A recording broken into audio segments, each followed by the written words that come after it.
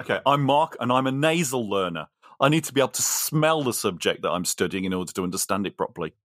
Oh, that's so good.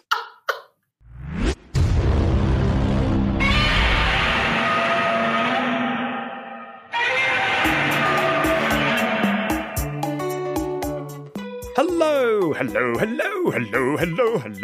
and welcome to Pedagodzilla, the pedagogic podcast with the pop culture core.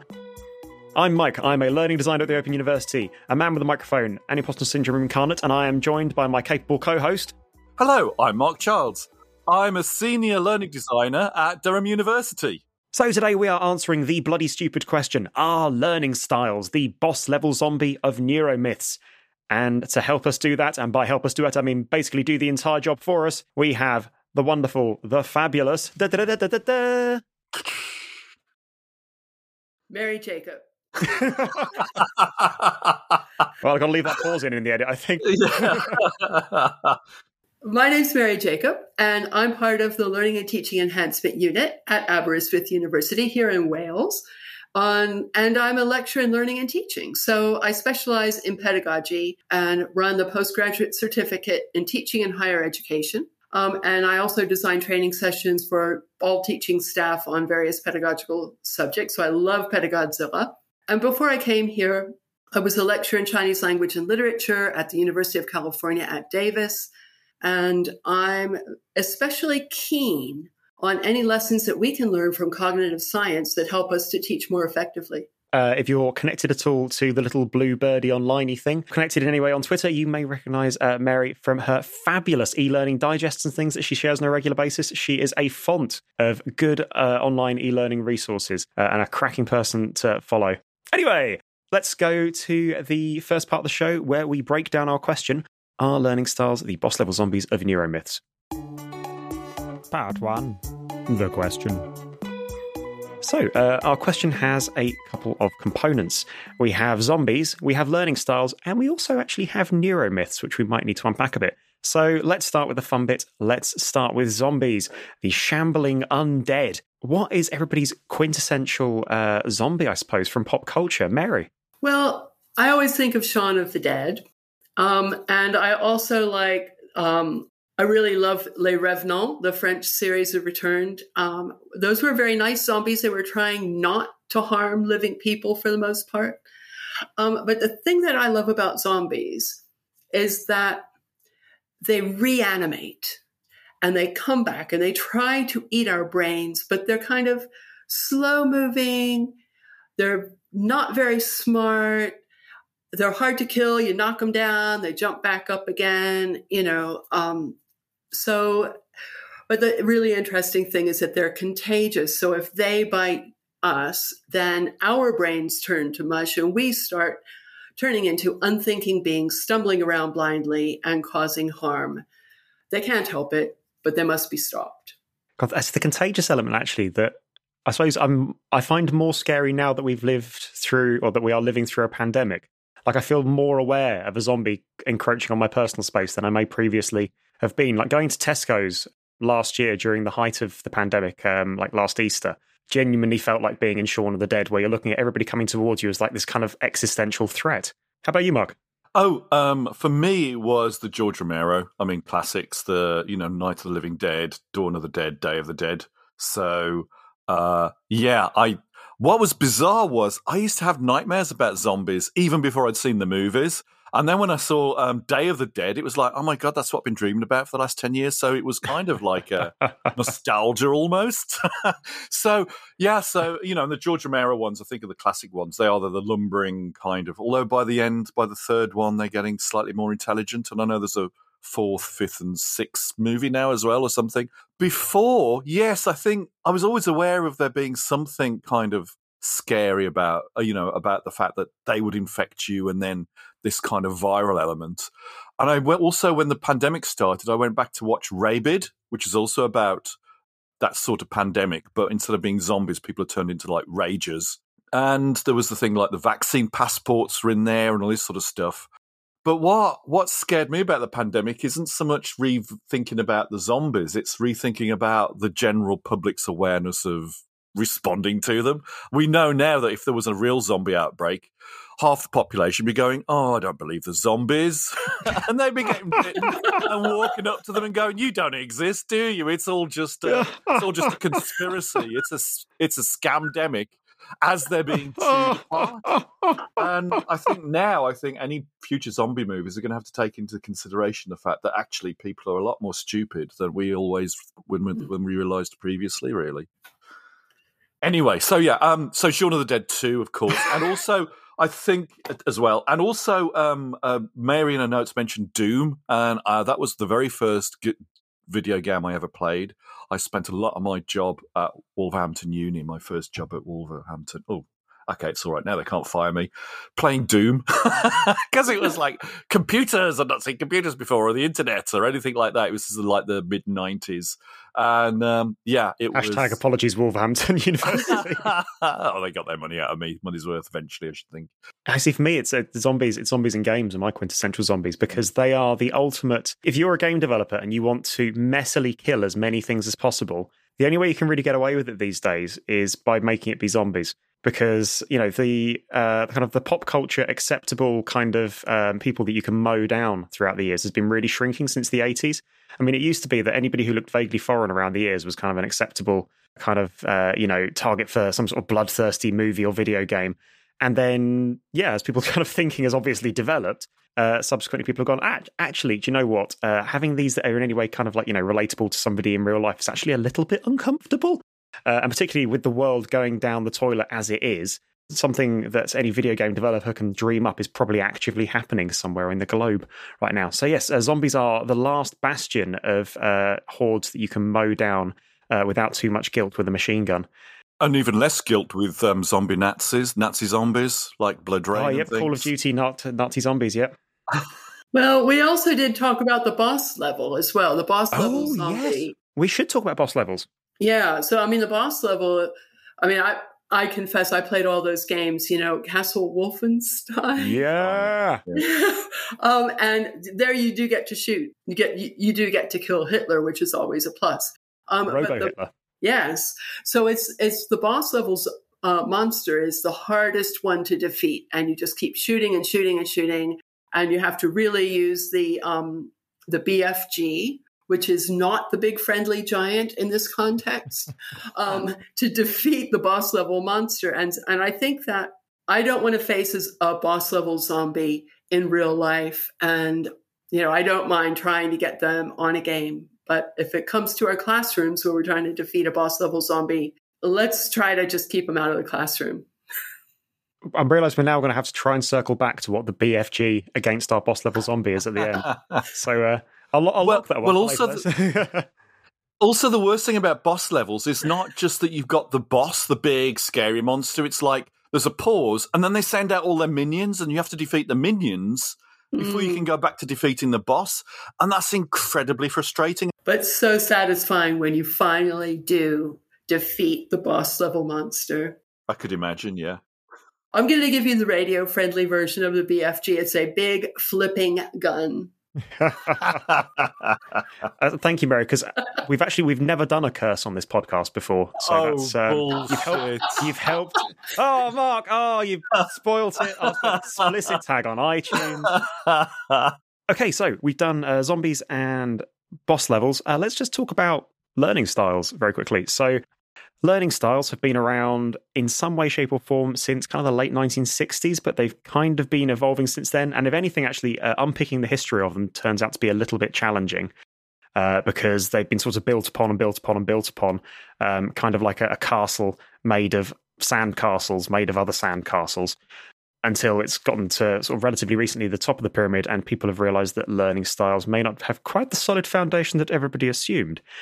The basic tenets of which are that learners can basically fall into, they can be visual, auditory, read, writing, or kinesthetic. So they learn best either through the visual sort of medium, through listening, through reading and writing material, or by Lego, by just by touching and feeling and caressing what they're learning, which I suppose, depending on what your profession is, could be quite bad. But yeah, so that's a very brief thing. So yeah, who wants to kind of expand on that very poor introduction to learning styles? Well, when I think about learning styles and the thing that makes them quite tricky, and there's loads of different models with different labels, and they all present themselves as if this is the absolute truth, some scientific basis to it. And there isn't actually any scientific basis to it. But the idea is that as teachers, what we're meant to do is to identify each student's individual learning style, that each person has a fixed style that they can't change, and that we should teach visual learners with pictures and the auditory learners with audio recordings, podcasts, and so on. In a sense, it's been a positive development in recent years that people have started talking about learning preferences rather than styles, because people can have a preference. It just doesn't mean that necessarily helps them to learn better. But the application of the concept hasn't really changed that much.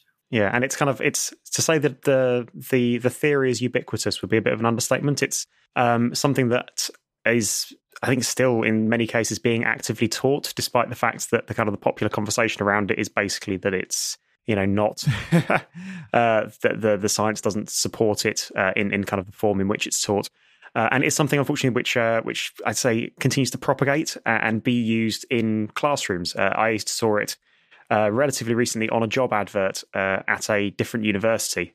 Was that one of the prerequisites must have a thorough understanding of learning styles. Yeah, I've worked on a couple of PG caps where people have mentioned learning styles, and also, I had a friend stay with me while she was studying her PGCE, and I was looking at some of the work she was doing, and she'd been on her teaching practice, had been given the class, and this was the school she was at, not the PGCE people. This is the class, and then next to each name was a V, an A, an R, or a K, and it was like, this is their preferred this is their learning style, and this is how you then construct your lesson, is being aware of these different learning styles of these different students. So this was before she'd walked into the classroom, she'd had each individual member of her class put into a little box for her to teach within. And it was like, you can't do this. You can't do this. You go, I have to, because it's what the school said. I'm going, this is bullshit. But, that was 10 years ago or so, but 15 years ago, but it could still be the same thing going on. I think it's still an active conversation, because I've got a couple of people who teach or are otherwise involved in education. It's still part of practice in quite a few schools. And I think one of the things we've not mentioned really so far is that we're talking about it from the educator's perspective, in that it's kind of putting people into these sort of various bins, but it's communicated in many cases to the student as well, which brings with it its own set of problems. In when you're telling a person, oh, well, actually, you learn by, you're kind of putting a person in a box. But I'm jumping ahead of myself in getting to some of the difficulties and challenges or problems, I should say, that this raises. So we've very briefly introduced learning styles, and I guess we'll get into some of the beef with these in a bit. Is there anything else we need to talk about with learning styles before we move on to neuromyths? I thought it might be useful to mention that learning styles is different from additional learning needs or specific learning differences. So if you've got somebody in your module, in your class, who has a visual impairment or dyslexia or something like that, or sometimes students need to have a certain learning delivered a certain way, that's a different thing. There is obviously evidence to support that. These are authentic additional learning needs, and it could be for social anxiety, visual impairment, dyslexia, autism spectrum, etc. So we as teachers need to make reasonable adjustments for that. And what I found quite useful as a way to open up opportunities to make the teaching more inclusive is to use Universal Design for Learning, UDL, which you guys are probably familiar with that. It's got the ethos is you build the inclusion into the learning design so that you give students a couple of options, not a dozen, but maybe two or three, for how different means of carrying out the learning activity. And that's different from labeling students. That's more giving them the agency to choose, okay, I need to learn this way. And you build the inclusion into the learning design rather than labeling your students with categories. And there's some strength to being more multimodal with your teaching. So if you're presenting lots and lots and lots of text, it's quite a good idea to have some images to go with that. We talked earlier, I think, in another episode about spaced learning, which is about bringing in a kinesthetic element just because it breaks it up and means that you're not having to focus for too long. The advantages I've seen of this learning styles thing is that if you're thinking, I haven't addressed all my audio learners, you may put some more audio stuff in, or all my visual learners might be something visual. It's not that you've got 1/4 of your class or whatever who will benefit from that. All of your students will benefit from that because you've actually taken a different approach with some things. So, the more angles you attack an idea at, the more likely it is to stick with somebody. It's this idea that people are fixed, and also the same for all subjects. You might actually prefer graphs for something and text for something else. It doesn't mean to say you're a visual learner necessarily. It's just that you are, you have different approaches to learning different things, and the more that they're addressed, the better, really. Absolutely. You make the learning experience richer for all of the students and give everybody increased opportunities to really internalize, understand, and remember that material. And that's different from labeling people with a learning style. But could still accidentally happen for the wrong reasons.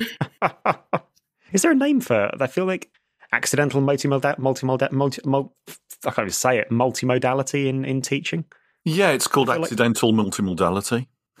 Okay, cool. I just wondered if there was like a name for it, like a pedagogic name with like an ogical on the end or something. Well, there's dual coding.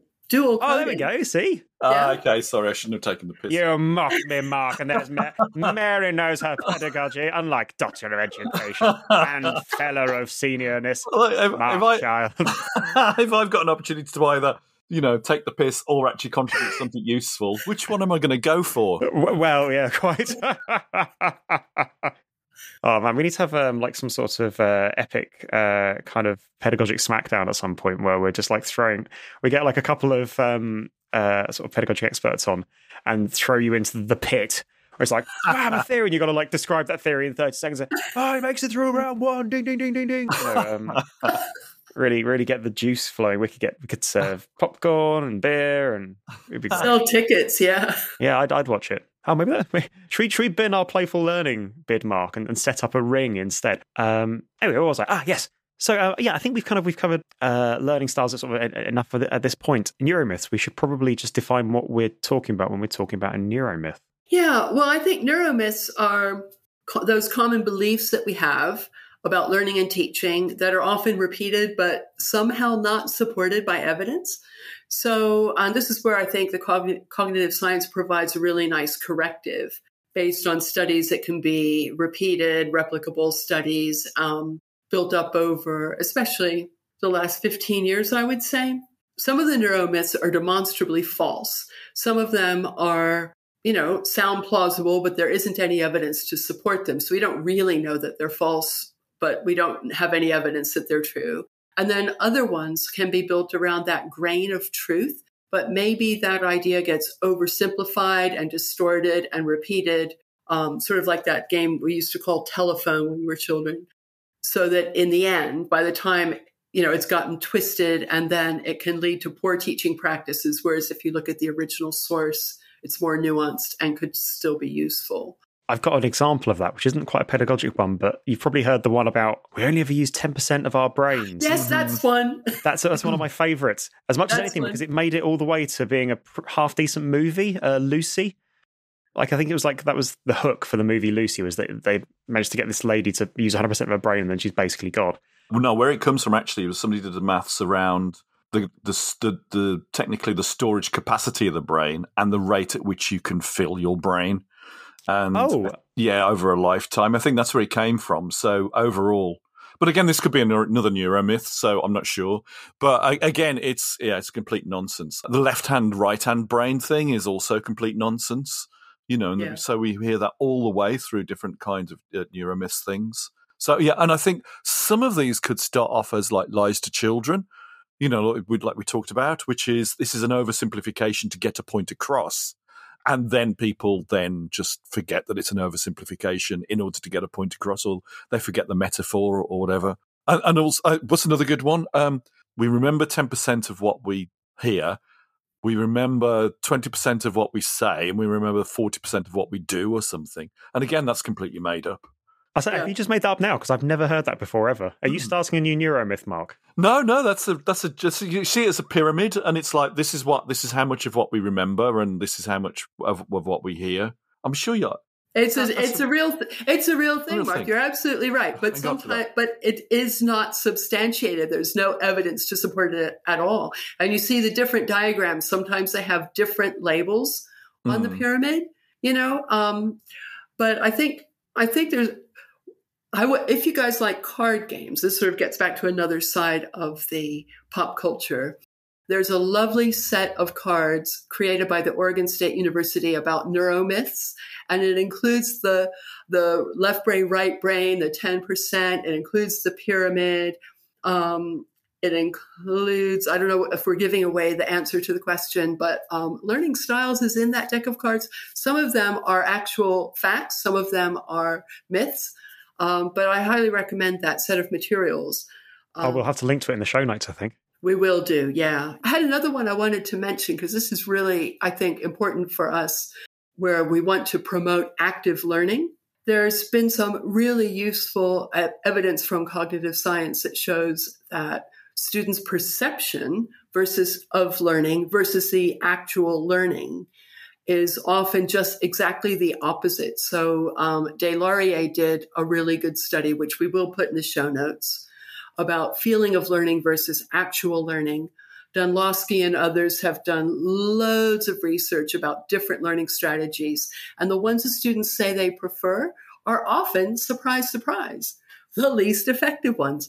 Yeah, so we can direct people to have a look at those. I like that, because, of course, it's going to be the ones that challenge them less are going to be on balance the ones that they prefer.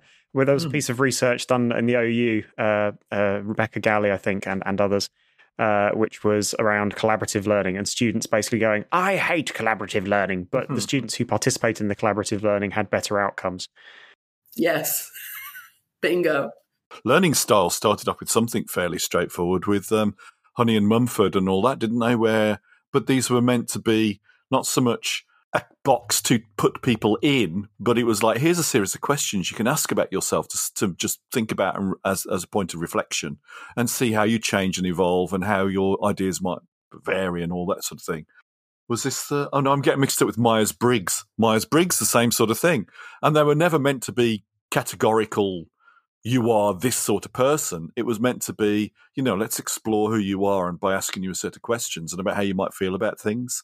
But like Myers-Briggs, the Honey and Mumford, whatever, all of these things, they all end up being evolving. Bastardized over time. Yeah, and turned into these like prescriptive categorization things rather than a tool you might want to play with.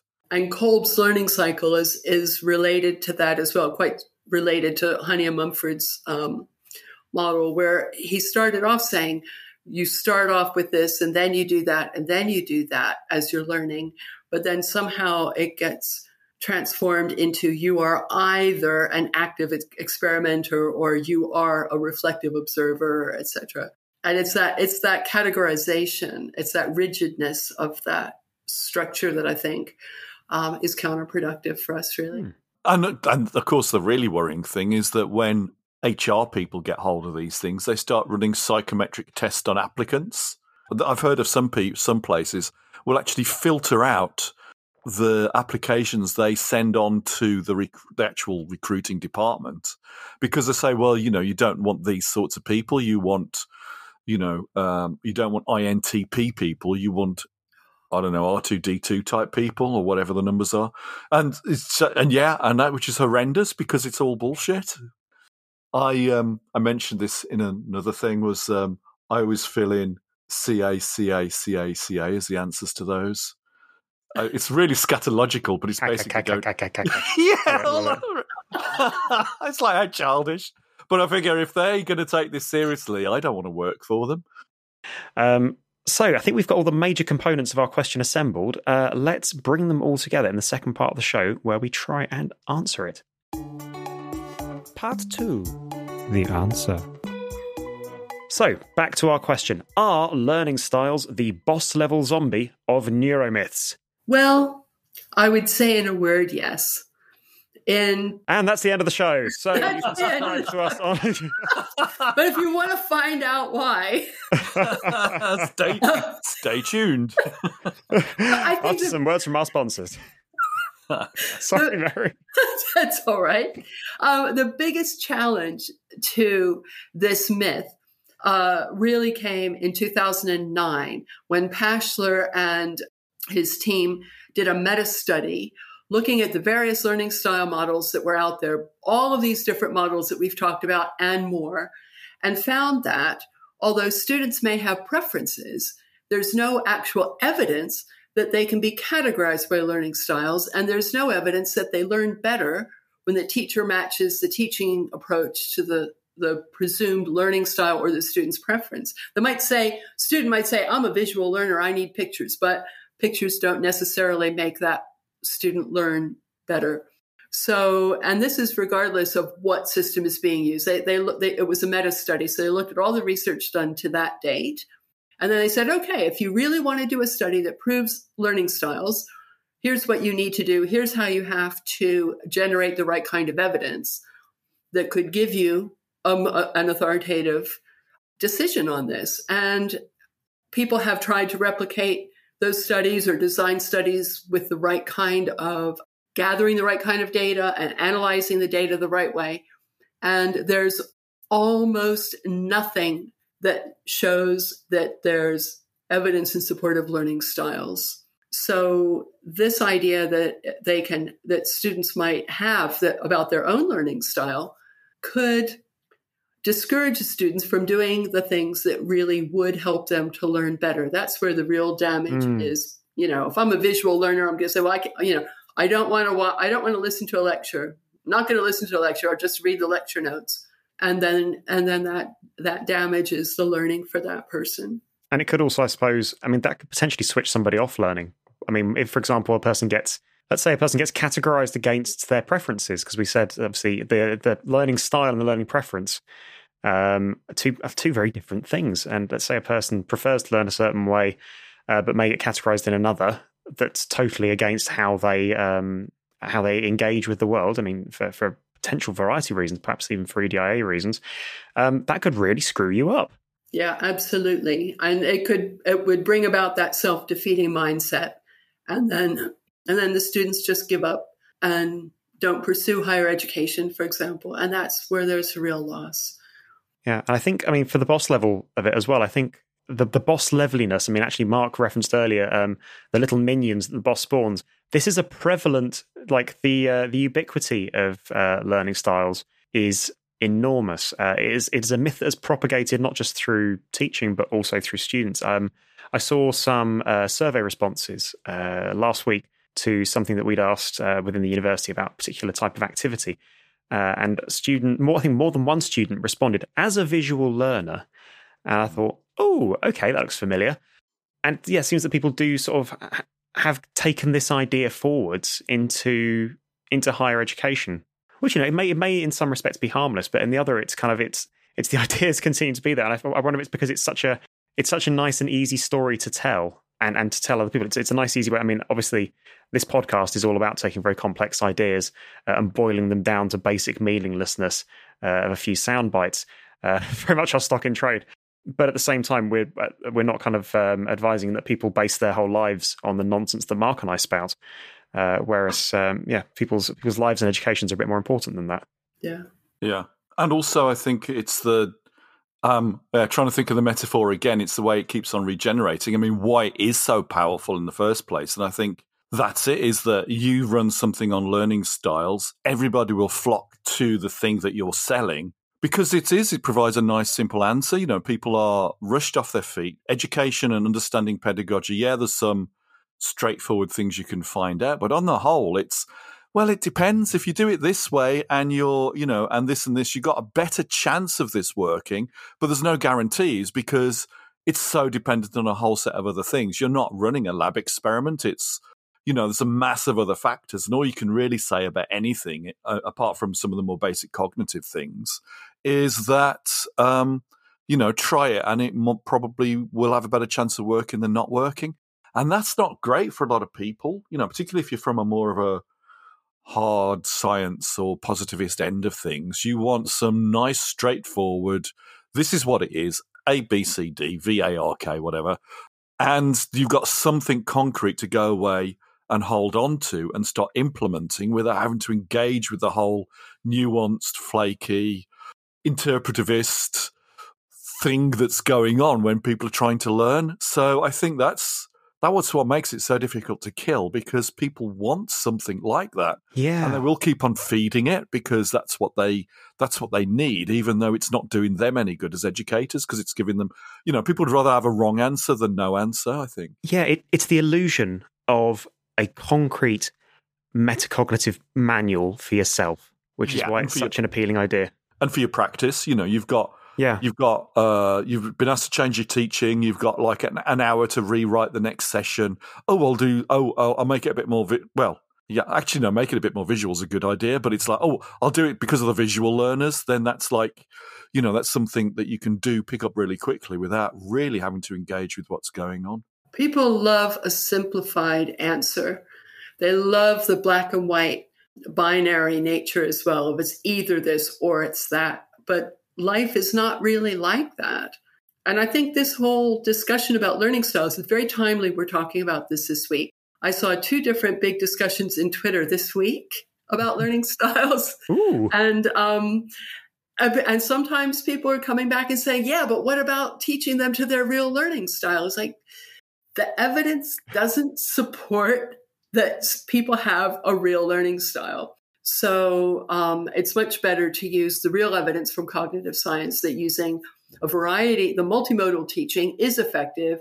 There's certain ways you can use text and images together, that there's cognitive science evidence that supports this actually helps to communicate the message, or if you do it a different way, you've got too much cognitive load and then the students have a harder time following the idea. There's evidence for that, but there just isn't evidence for these learning styles per se.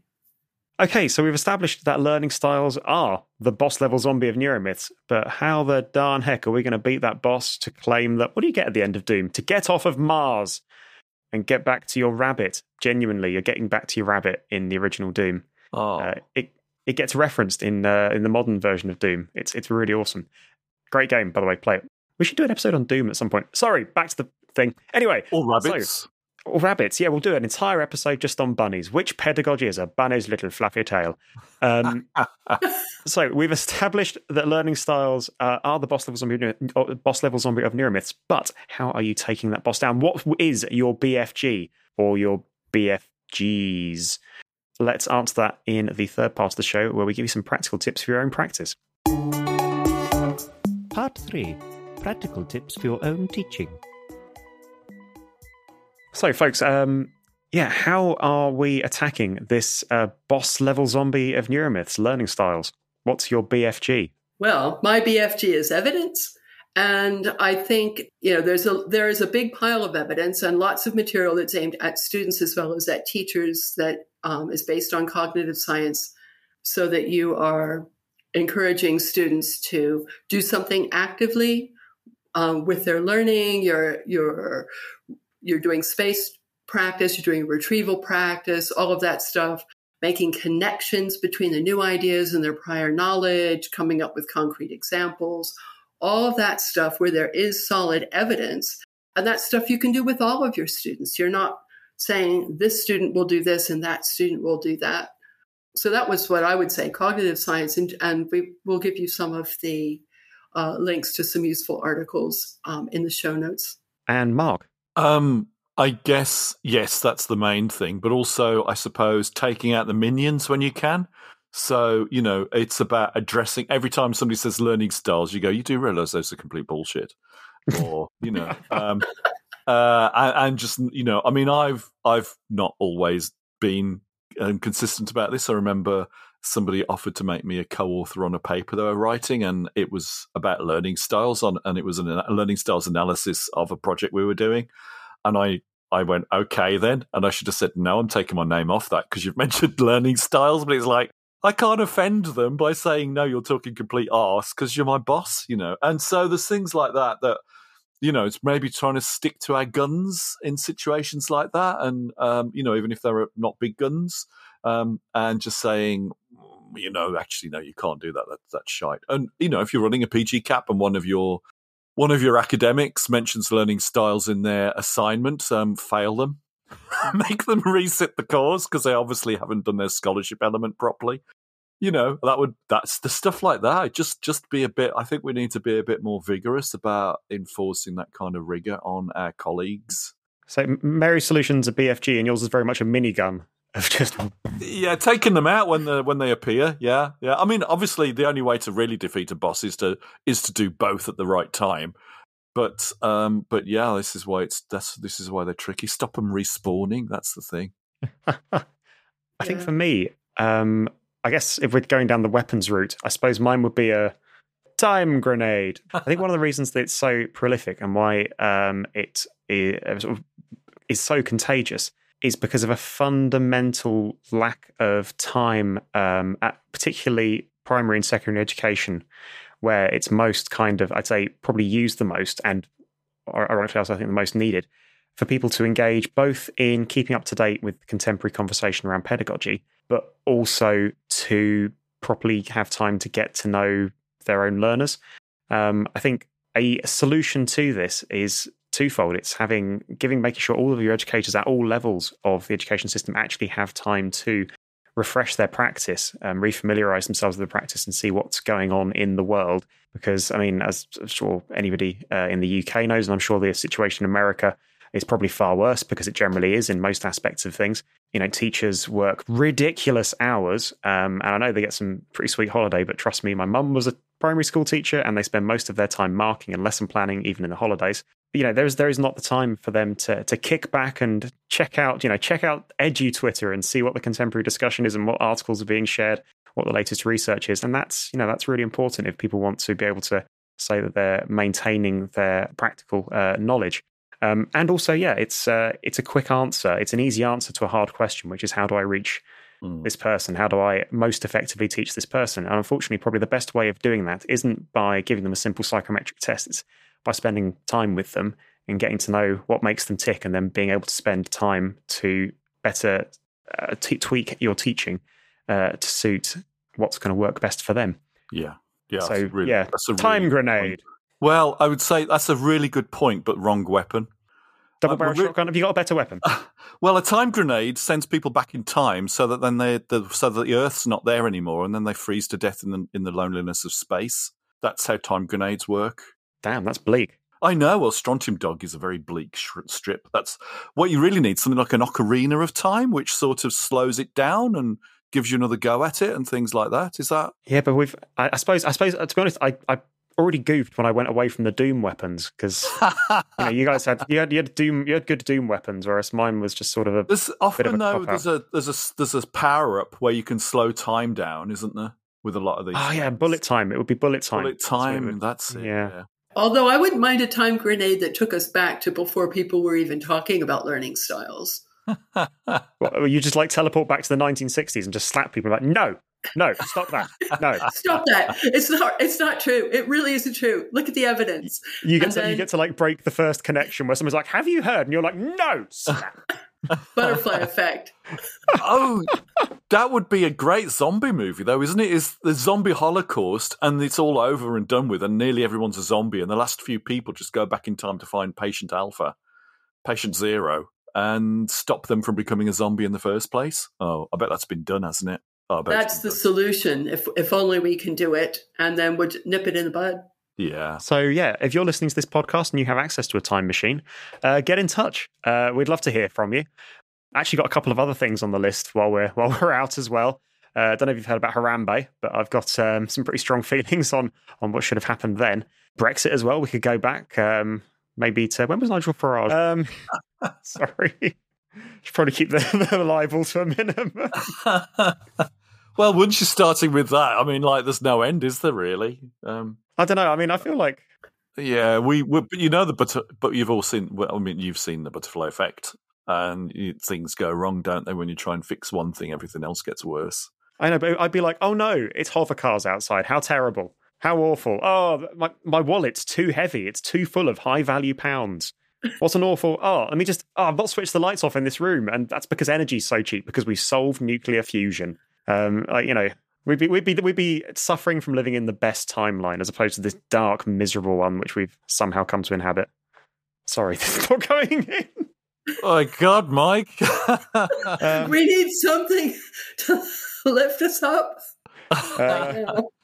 Well, you see, I think that we could edit that out and we'd all be a lot happier. We could go back in time and edit. Go back in time 5 minutes before we started this bit of the conversation. Before I started talking. Yes. Oh, God. I mean, I will literally get this when I get the edit. I'll get to go back in time and be like, who's that miserable bastard with my voice? Oh, dear, it's me. So yeah, I think we've both answered our question and given you the means, the arsenal, the literal arsenal, with which to slay that boss level zombie learning styles. Before I bring us to a close in the show, Mary, is there anything that you would like to plug?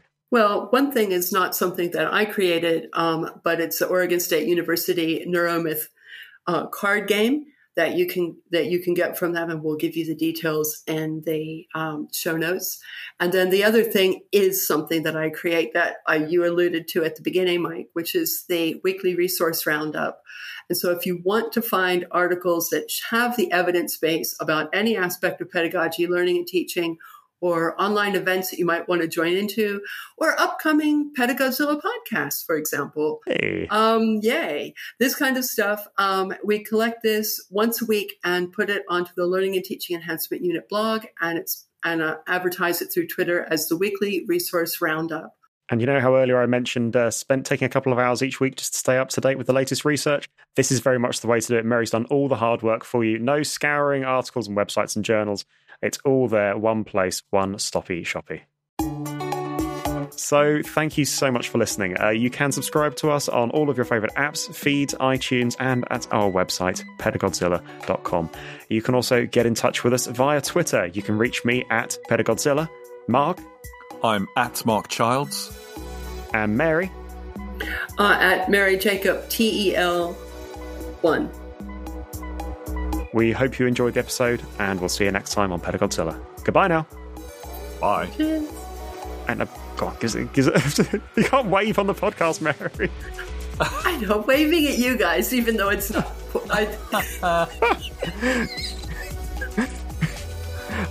I'll let it in the sound of your hand going. Yeah, do that. Or something.